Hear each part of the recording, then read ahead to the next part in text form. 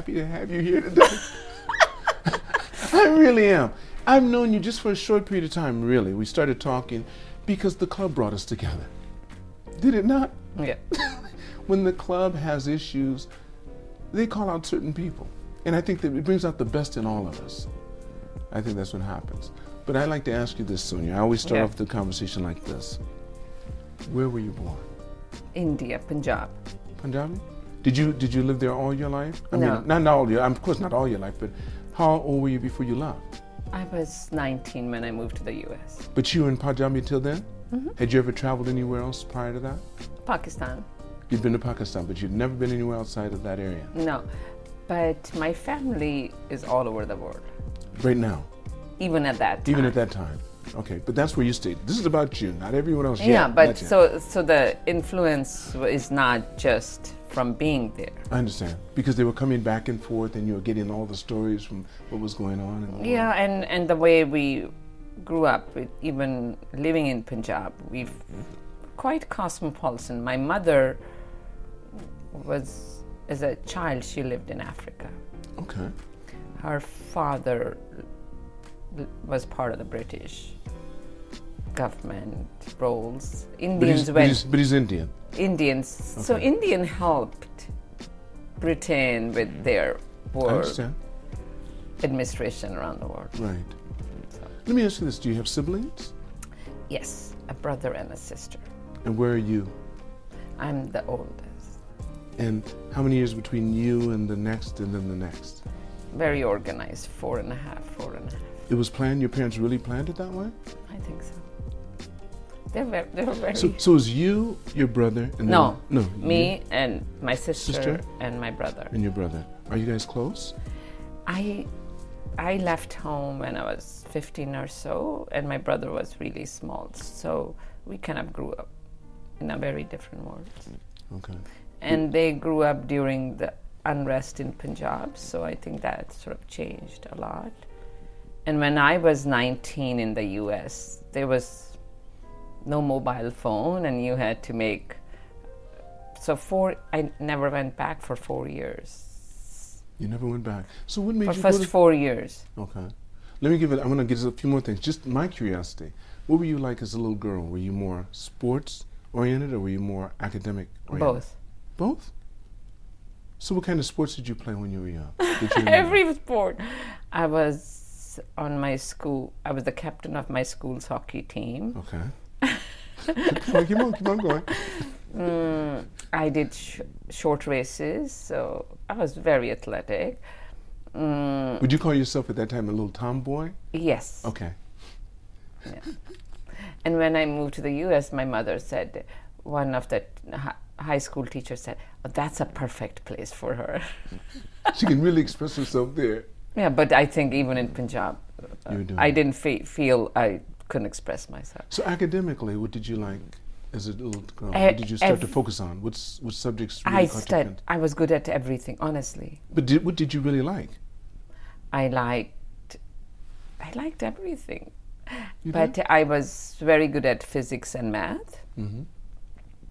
When I was in my 5th grade, my grandfather, for a year, was my tutor. He decided to teach me math. This is your mother's side or father's side? Father's side. Father's They side, lived okay. with us. Okay. I grew up in big family structures. And so every evening he would sit me down and we studied math. And it was during the time of 70s war with Pakistan. So the first night the war started, I thought, well, now there's a blackout, I won't have to study. So I remember being happy about that. How old were you at that time? So I should be around 10. Okay, 10. Yeah, 70s And you're happy that you war. didn't have to study.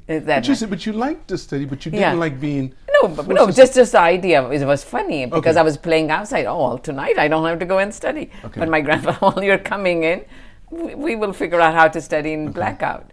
Right. And so he never, the regiment was very strict. Right. I'm from Sikh families, and so we are very disciplined. Yes. So we are very disciplined or this is my education, and I picked on it to be very disciplined.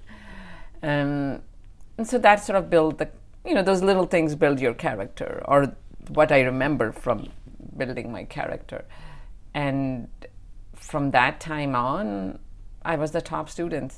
And I would finish even in my high school, my math final exam. It's like a 3-hour exam. I remember doing it in half an hour or so, waiting to be able to leave when they let you go out. And my grades would be like 98% or something. So that was sort of the easy, logical thing.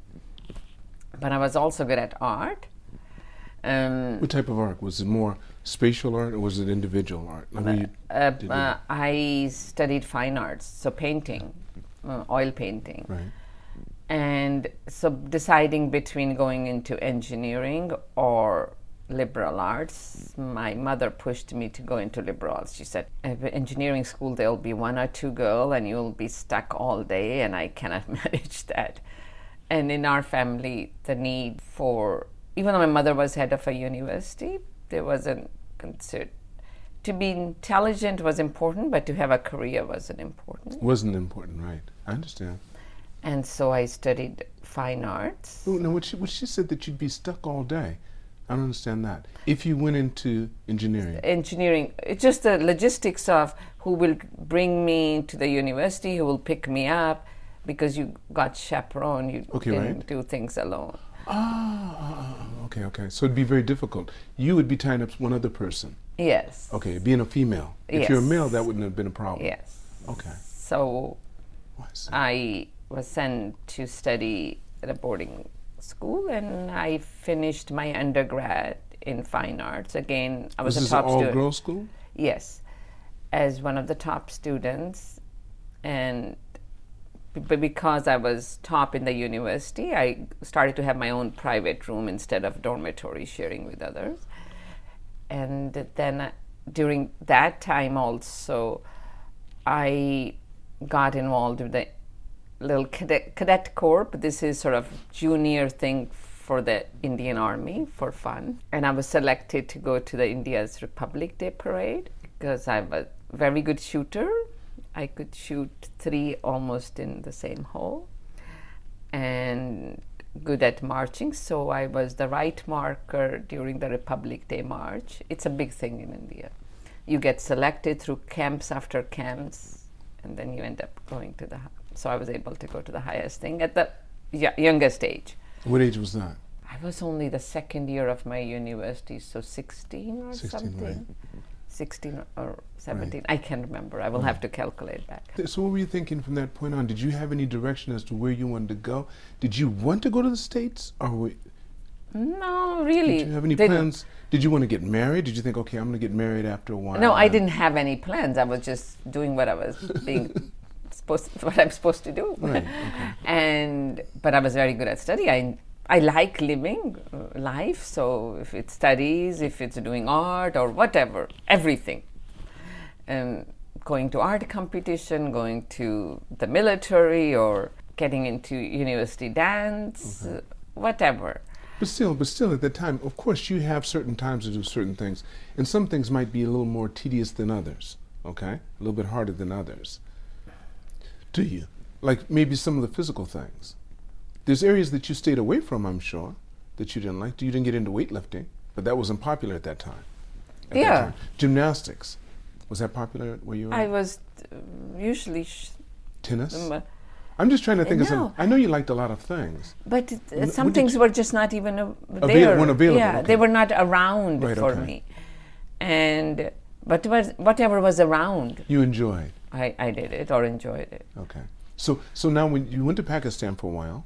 No, just on a trip. That's where you went to visit, okay. As a family trip, right. Because for Sikhs, all our main religious, historic places are in Pakistan. I hear you. So, as a family, we went on a trip for the Guru Nanak's birthday. Mm-hmm. So once a year when I was young, people were allowed to go. For religious reasons. Yes, right. And we did that as a kid. This was before my brother was born.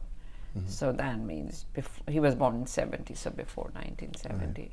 So tell me this, so your mother and dad, how are they doing now? My father has passed away a long time ago. Okay. And when he passed away, and we also, the same year we had the earthquake. That was March 11th? Yeah, earthquake he here? he passed away January 2011 and 2011. March, and that sort of triggered me to set up an NGO. Okay. So that's where I did different things on Different social issues. First, were just bringing artists to build sort of better cultural understanding, and then from that I got involved into architecture. So you're in the U.S. and you stayed there from what age? I moved there when I was 19 years old. 19. Did you like the States when you got there? Yeah, for me, everything is fun. Okay, all right. What did you like about the States then? And where in the States did you go? California, always the Bay Area. All right. Always been in the Bay Area. And did you like it? Yeah, because first there's always some Indian, somehow everywhere. You knew someone when you first got there? You knew someone there? My cousins were already studying there. So they were waiting for you to get there. They were waiting for you. Yeah, but nothing is foreign in my world. See? Okay. That's part of the life. Now explain that. I always felt at ease in my surrounding, always. I always sort of feel positive about things, and if I am standing up for something, it's more for a principle than against a person. Right. It has nothing to do with the person, it's about the principle. But you didn't always feel that way, did you? Always. You never attacked it. Well, I mean, is that because of the religion? Mm-hmm. Being a Sikh? And the education, being a Sikh. See, that is so good to learn that really when you're young. That has always been the guiding. That has taken me such a long time. And to try to explain to people, I am not upset with you. I'm upset with your actions. And I will stand up for that. Right. Fearlessly. Most definitely. That is the core of Sikhism. In my sight, yeah.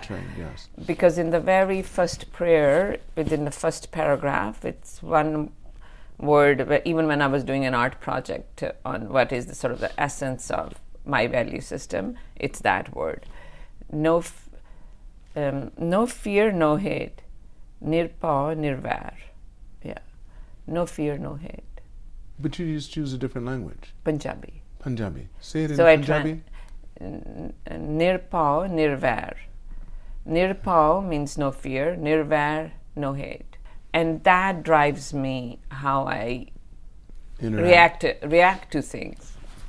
And fearlessly when people try to tell me don't stand up for something, I still do.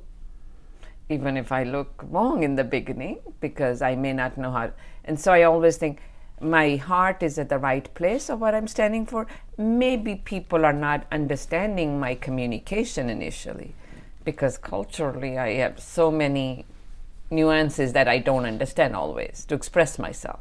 But so I keep on trying to improve that communication style for me, so people will understand in their language what I really mean, what I'm really standing for.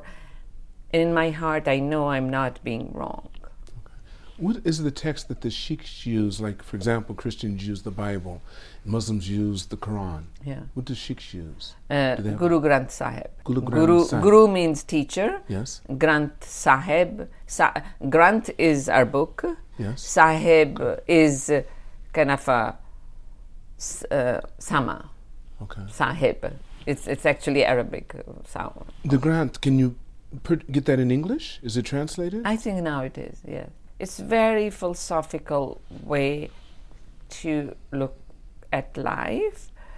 The focus is more on what we need to live by and accountability on us to have peace in mind. Is there any main character? Like, for example, in Christianity, there's Jesus. And of course, Guru Nanak. Guru Nanak is our first guru, first teacher. Okay. Our prophet, you can say. A human being. Right. He was born in, I think, 1469, something like that. Is he followed by others, for example, like the Dalai Lama? Yes, we had 10 gurus. Okay, and you have one presently? No. Then the 10th guru said, now follow the book. Guru Granth Sahib, the book. Well, how were they decided to become gurus? Guru means a teacher. I know, They but how- wanted to be humbler instead of calling themselves a prophet. I understand. So Guru Nanak started, and he passed on his position to our second guru, who was not even related to him. Whoever he thought was the most learned person to follow I him. understand. And that, I think, I'm not very good at my okay. detail of my religion. So I think by the fifth guru or something, then it started to be within the family. Oh, then they kept it in the family. Till the 10th guru. And at the 10th guru, all 4 of his sons were killed fighting the oppression of Mughal Empire at that time. And then he also died fighting for humanity. It's not just fighting for Sikhs, fighting for whoever was being oppressed and being forcefully converted. The other people decided we're not going to have any more teachers. We're going to deal with the written script. A written script that we will follow. We follow, yeah. So how do you have meetings? How do you, who leads the meetings? If you have, how do you gather? What's the, so if you're a Sikh? If you are saying they are gurdwaras, like Guru's house, gurdwara, like a temple, but we call them gurdwaras. But also, in real essence, you don't need anybody between you and God. Anybody can sit and read the scriptures. You don't have to have special titles, man or woman. Is God presented as a man? Presented as everything and nothing. Okay, is God the Japanese equivalent of kami-sama? What's kami? Kami-sama is just, it could be nature's God. That's how they call God. They say kami-sama. In Sikhism, we say there's one God, which is omnipresent. Okay. And different people might give the same God different name. I hear you. Okay. So Jesus is same respect, so is Allah, so is any religion. Right. It does not matter. They're people of high learned abilities who have come to this world. What brought you to Japan, and when did you come to Japan? We moved in end of 2003 because of my husband's job. This has been our home, but also I've kept my California home. And we have a place in Paris. And so I live between these 3 places. So no place is just the main home. I see. Did you ever work? Have you ever worked outside of your university? So before I got married, I used to work in the Silicon Valley.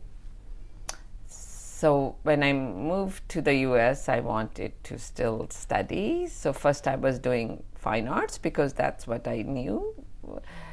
And then during my art classes, I thought, okay, I need to take an accounting class if I'm going to run my own little business. And in that process, I learned, I can do anything in the US. In India, if you have started, whatever subject you have started, you have to carry that. In the US, you're free to change whenever you want to change. And at that time, as I'm very good at math, so I learned I could do MBA. Mm-hmm. And it was so much easier doing math and accounting because you know black and white. And when you're new in a country, culturally, art is about cultural understanding. It's not just about drawing, right? I could draw well, but wasn't comfortable expressing the way you express contemporary art. I was still quite inhibited at that time, right? So I started to do my MBA, and I realized, most of the people doing MBA in the Bay Area had engineering degrees, and I only had fine arts degrees. So I thought I needed to have something extra. So I started to study to be a CPA. And so I worked at Deloitte to get certified and got myself certified quite quickly. I already had an MBA, and then the money was in the industry, so I went to work. Luckily, I ended up at Cisco at the right time. Early days of Cisco, one of the first 1,000 employees at Cisco. Yeah. So then also I could do anything there too.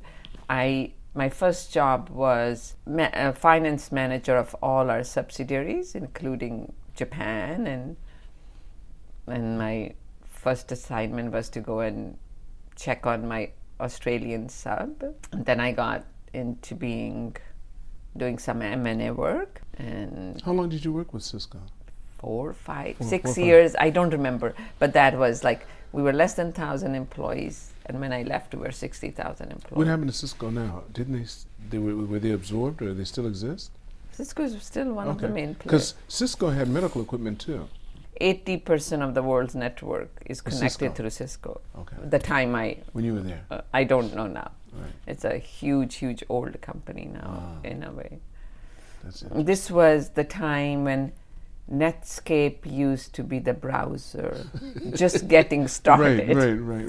And you had modems, yes. And and ISDN modems and things like that. The first present I gave my husband was in Cisco's ISDN modem. And he was so happy. This is how kind of a techie. You were. Yes, the things that get me excited. Wow. Oh, you really enjoy that? The techie part, okay. Techie, logic, strategy. And now with my own company, I connect globally executives, decision makers to businesses or government entities. Yes, or government entities. Okay, explain that. Do you have a name is it your company? Yeah, Dhillon Marty. What's the name of your company? Just my family name, Dhillon Marty K.K. Okay. And what does it do? What's this? It's business development by setting up one-on-one meetings to strategic partners to make partnerships, to move into new markets, or even organizing conferences, whatever it takes to make the connections at very high level between business executives or government decision makers. And recently I'm involved with a large company doing water infrastructure projects in India. Or creating conferences where I would bring about 12 architecture schools to do conferences. We did it with Tokyo University or with UNESCO, or went to India and on sustainability through architecture design. Then I got involved with UNESCO. This is my NGO. Okay. To do conferences on social issues, from deliberative democracy, and now last year we started a program with them with the philosophy department. So every third Thursday of the month we would host webinars in partnership with UNESCO on ethics. What's the name of your NGO? Dhillon Marty Foundation, just family name. Family name. Your Kabushki Kaisha and your NGO, the same name? Yes, but different entities. Different entities, so you have the two. Yeah. And on that we would discuss ethics of care, ethics of in the family, human rights issues. And now we are planning a conference this year on trauma. What type of trauma? Trauma that, like World Health Organization says, 1 billion people have mental health issues. And mental health issue doesn't mean when you're really going out of control. We understand when we have temperature, but we don't understand when we are not well emotionally. And the society doesn't understand. And inside families, we don't understand how we impact others and how we are impacted from our sometimes childhood traumas, and especially in Japan, right? So I got a professor from Kyushu University, a professor of psychiatry, so we are trying to put that together. Please join me. Oh, why not? Why not? And this is going to be done when? When is your target we date? are early stage of putting together a team, so we can hopefully achieve it sometime this year. To raise awareness in Japan of a lot of things that don't get discussed and make them to be kind of, if we want to keep the core of we all need a sense of connection as human beings. We all need it. In corporate life, before we used to have long-term employment, maybe some people didn't do well because they didn't have to work hard enough, but it was mental stability for many. Okay, we have moved much more into short-term employment, and same is now transferring into our private lives. If we become gig economy at home and at work, I think it makes people more and more unstable mentally. Mm-hmm. Mm-hmm. It's harder to detect as well, because you're spending less time with the people. And then also, keep on thinking, boom, boom, boom. Yeah, boom, boom. And it's like the way we order Uber for food, we are starting to order Uber for our personal connection. That's right. With family or work, and it will build a lot of instability in human beings. And we need to understand how today's technology is leading us through all the apps versus technology being a facilitator of human needs. That's right. And there's a big gap between the legal system, the political system, and the social understanding of what is leading, who is leading whom. That's right. That's right. Well, it looks like AI, the algorithms aren't doing us justice right now because, first of all, our attention span is a lot shorter as a result of that. And the information that's going out there is information that only stimulates your brain, but it doesn't give you anything you can use to work with other than duplicating what you saw. And also, it's creating so many addictions in human beings, and we are going to be more broken people as a society. Unless we start to understand, yeah. Right. And so that's sort of where we are going with our NGO. What are some of the most exciting things that have happened to you up to this time that you go to, that you think about when you're just daily, stuff that you think, wow, this makes me feel... I am at ease with anybody from any culture, and I see through people that connect to me for who they are, really. It's so nice. It's so fluid for me. And that fluidity only came because I've lived so many cultures. But also your religious background helped you. This is a foundation that made it so easy, yes. It's not shakeable easily. I mean, that is a solid foundation. And it allows me to be places and with people very close, but never losing my core. Because it's principle-based. Yes. It's not absolute. Right. It's absolute only on the character part, not on any facade. Of course. Yeah. If you, knowing what you know now, if you could go back in time and see the younger Sonia, what time would you go back to, and what advice would you give her, knowing what you know now? Know yourself and stick to that course. What age would you be then? Huh? What age would you go back to tell her that? What Sonia are you telling, stay on your course? When I could have studied science as a 15-year-old. Okay. Because it would have given me the economic freedom and kept me on a very strong professional course. I see, but you did not do it because of your mother's advice, and also because of restrictions of society at the time. That it was not... It was impractical. Yeah, it wasn't that they were pounding on me, it was just the flow that I was supposed to go with. Everything was the flow I was supposed to go with. Sonia, this has been so fantastic. Thank you so much. You're welcome. I really appreciate it. I want to thank all of you for watching this podcast. Make sure you press like and subscribe. And remember, it's all unknown, so continue to reach for the stars because you're too blessed to be stressed.